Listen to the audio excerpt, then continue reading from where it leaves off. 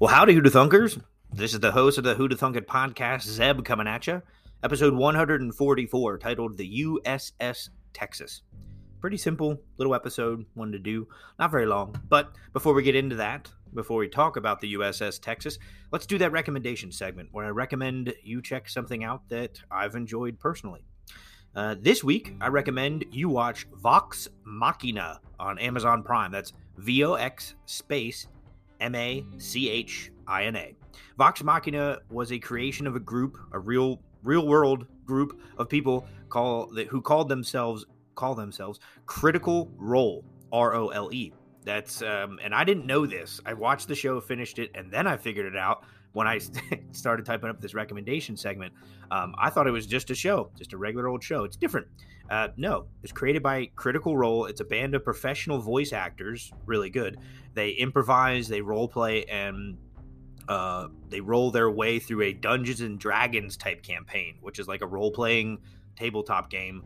I'm sure you've heard of Dungeons and Dragons. Basically, you know, you play a game, but it's a lot of imagination, and they're voice actors, so it sounds great, and they're used to they're professional voice actors. They can use different inflections. It's a lot more exciting. Well, I guess the voice actors, they play a diverse cast of characters who go on adventures within the kingdom, and they stream their D&D gameplay on the internet, and then they try to sell merch to make money off of it. Sounds amazing.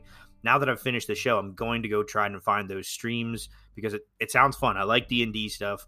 I never played it myself, but I watched like Harmon Quest, where a similar idea, actors and comedians, whatever, they play D&D, and it's either animated or it just sounds really fun to watch.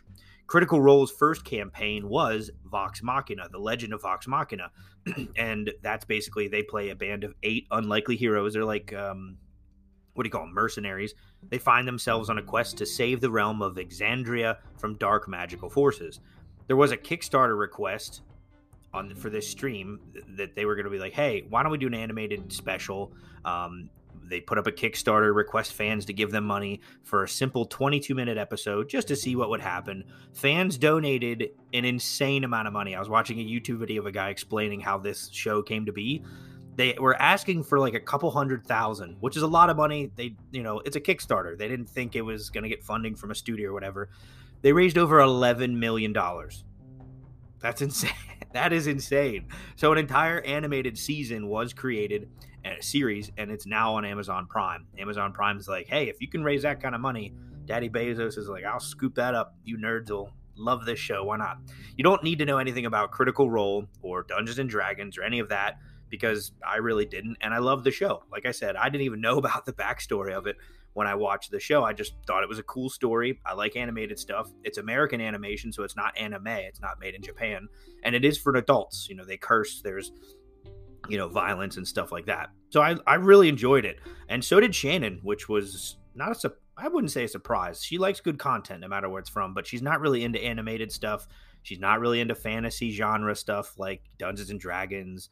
That being said, she loves Lord of the Rings, and she likes, if it's a good story, she likes it. But I was just, it gets a little, in my book, it gets a little extra ribbon that Shannon also likes this animated nerdy thing that I like, which made me want to recommend it to you guys. I recommend nerdy stuff that, like me, and it's very niche, but if Shannon likes it, I'm like, that's a good recommendation to put on the podcast, because probably more people will enjoy it. It is a fun adult animated show with a bunch of main characters. They crack genuinely funny jokes and have funny moments, and the action is horrifyingly good. A lot of dark, like vampire type stuff, and the characters are awesome. My favorite is Grog. He's the big half giant dude with a giant axe, if you watch it, and he talks like this, and he's not very smart. It's pretty fun. And all kinds of different. I'd say a close second character is Scanlan. He's a little gnome bard who he sings all the time. He's like a sexual deviant. He's hilarious, and he's like the voice of the group. So check it out. I think you'll enjoy it. Now for the main event, the USS Texas. I want you, Who Da Thunkers, to imagine you're out at sea on a boat. Any boat will do, so whatever kind of boat your imagination conjured up, that's fine. Go with that. Now imagine your boat starts filling up with water. It's bad news, right? I mean, doesn't matter what kind of boat you're in. If it starts filling up with water, that's not a good thing. You want to bail it out. Well, yeah. Usually, when your boat starts filling up with water, that means you're sinking. There is a major exception to this rule. It's after looking up this podcast, I didn't know about this. Ballast water. It's fresh or salt water held in the ballast tanks and cargo holds of ships. It's used to provide stability and maneuverability during a voyage when ships are not carrying cargo, not carrying heavy enough cargo, or when more stability is required due to rough seas. So sometimes big ships fill themselves with water to help with maneuverability and stuff like that and make themselves heavier. But for the most part, water in boat equals having a bad time. Well, there is one story from history that took this notion and flipped it on its head. The crazy sons of bitches of the USS Texas during World War II intentionally filled their vessel with water because it somehow helped them defeat the Nazis. Pretty cool. Let's get into it. The tale of the USS Texas BB-35. In 1910, two New York class battleships were authorized for construction. The winning bid for the USS Texas, the first of the two New York battleships, was $5,830,000. And I just did a quick Google search. What's that equal in today's money from 1910 to 2023? And it equals about $182 million in 2023 dollars, according to a website that I Googled on called in2013dollars.com. But that's a lot of money. $182 million. Pretty cool. 1910. The USS Texas first tasted the salty brine of sea on May 18th of 1912.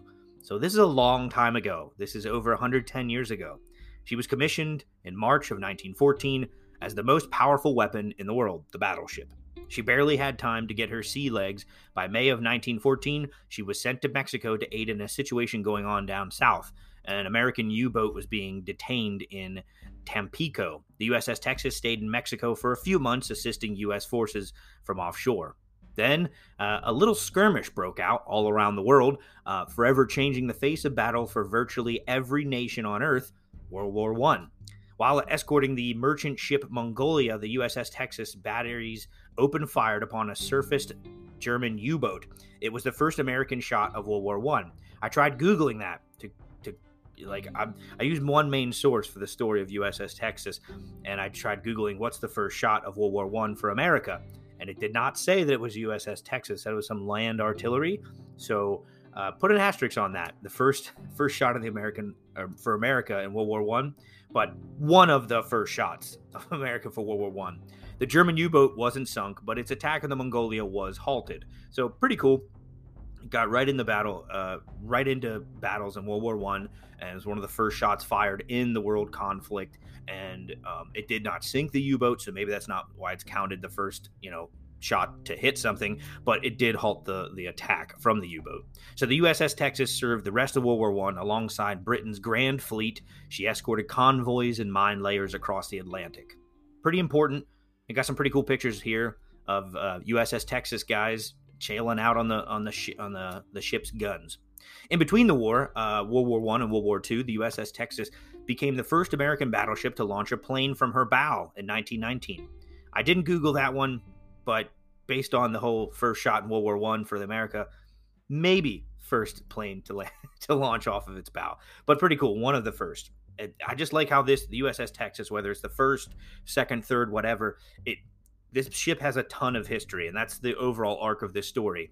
That even though it's not a person that served in all this time, it's a ship that saw a lot. It's seen a whole lot of history.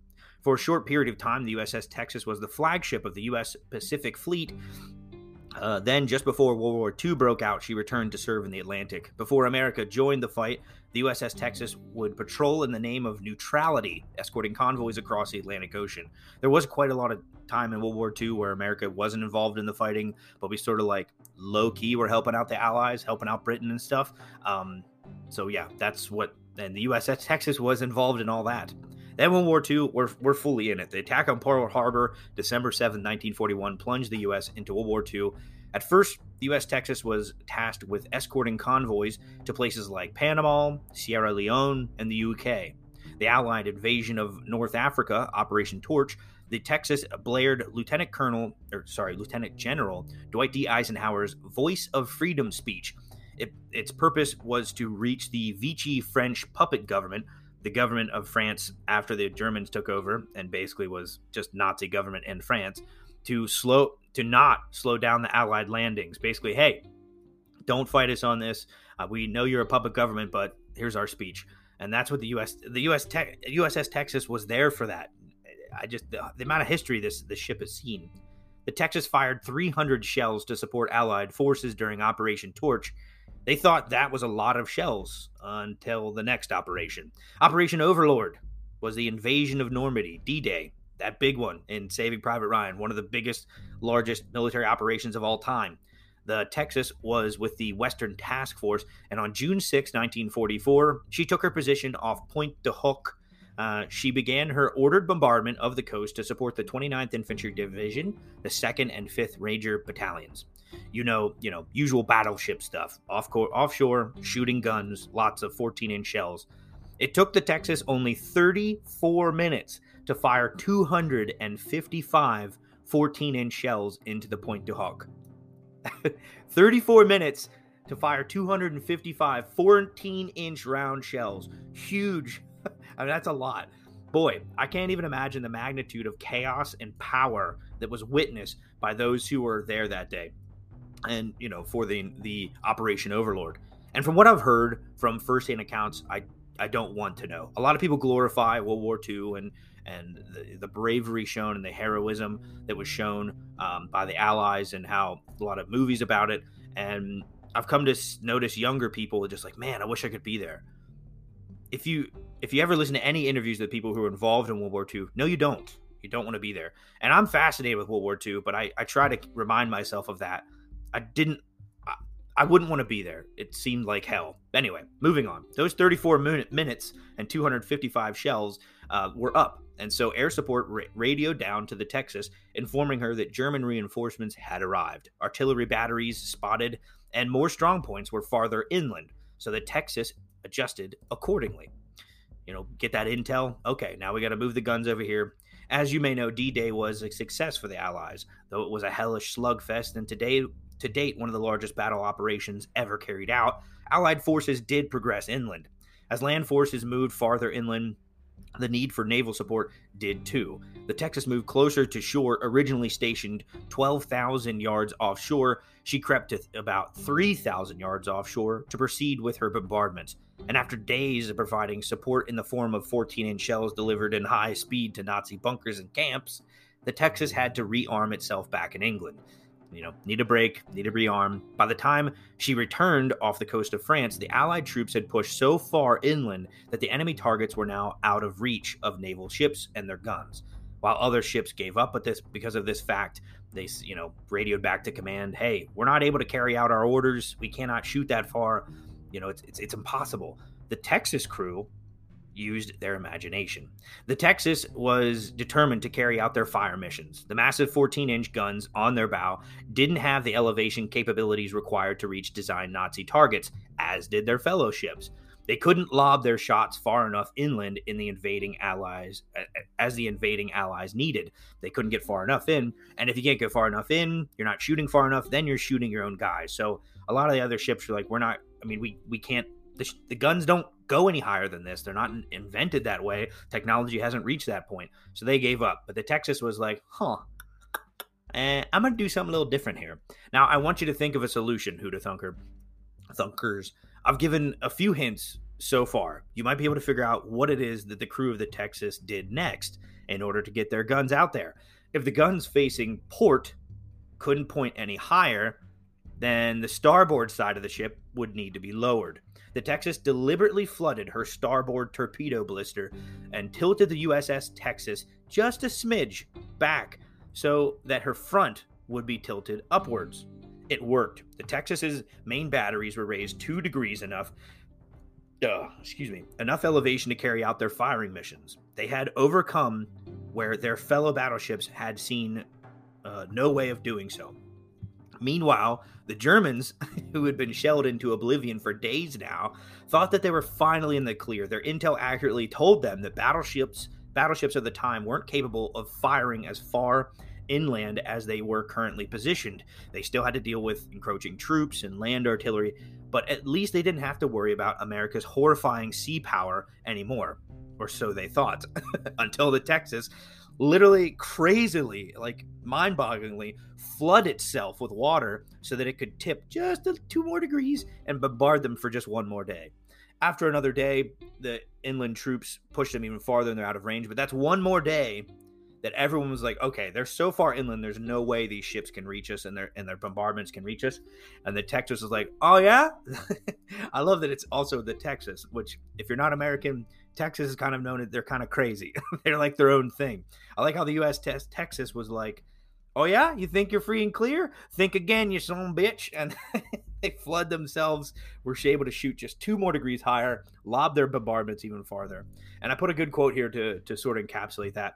The reason the American army does so well in wartime is that war is chaos, and the American army practices it on a daily basis. It was from a post-World War II debriefing of a German general. And I know this story isn't about the army. Anybody in the military is like, hey, army, navy, two different things. I know that, but I thought it was a fitting story for a ship that deliberately filled part of itself with water just so we can get one more day of firing shells inland at the enemy. Necessity is the mother of invention, and the USS Texas was given a seemingly impossible task. Instead of giving up, they showed ingenuity and adapted to the situation. Today, the USS Texas is the last surviving dreadnought, as well as the only battleship in existence today that fought in both World War I and World War II. So keep that in mind. I thought instead of doing a biop of a person or a battle or whatever, I thought I'd do it on a ship today. Thought you'd enjoy, and hope you did enjoy, Who'da Thunkers. Now, I always do give credit to my sources on my blog, and the blog is always linked to the actual podcast in the description if you want to ever check that out. But whenever I use heavily one source, I like to give them a shout out. The website, wearethemighty.com, their story on the USS Texas was relied upon heavily for this episode. So thanks for that information, even though some of your facts I double checked and weren't accurate. The story itself is accurate. I did check with a couple other minor sources to make sure overall the Texas was there. But all the claims of like, hey, it was the first shot in World War I for the America, no, that was some dude on land artillery. But anyway, the Texas was there from 1910 all the way on. And I did also find an official battleshiptexas.org where down in Texas, they keep the Battleship Texas alive, and you can go check it out. It is land docked, but it's still there, and they refurbish it even recently as November of 2022. So that's pretty cool. But their website kind of broken. I could only read their little fact on when it was constructed, commissioned, launched. I tried to click on their timeline. I couldn't read any of the other pages. So I tried. That was interesting, but a cool story about a battleship. And I hope you enjoyed Who'da Thunkers. Until next week.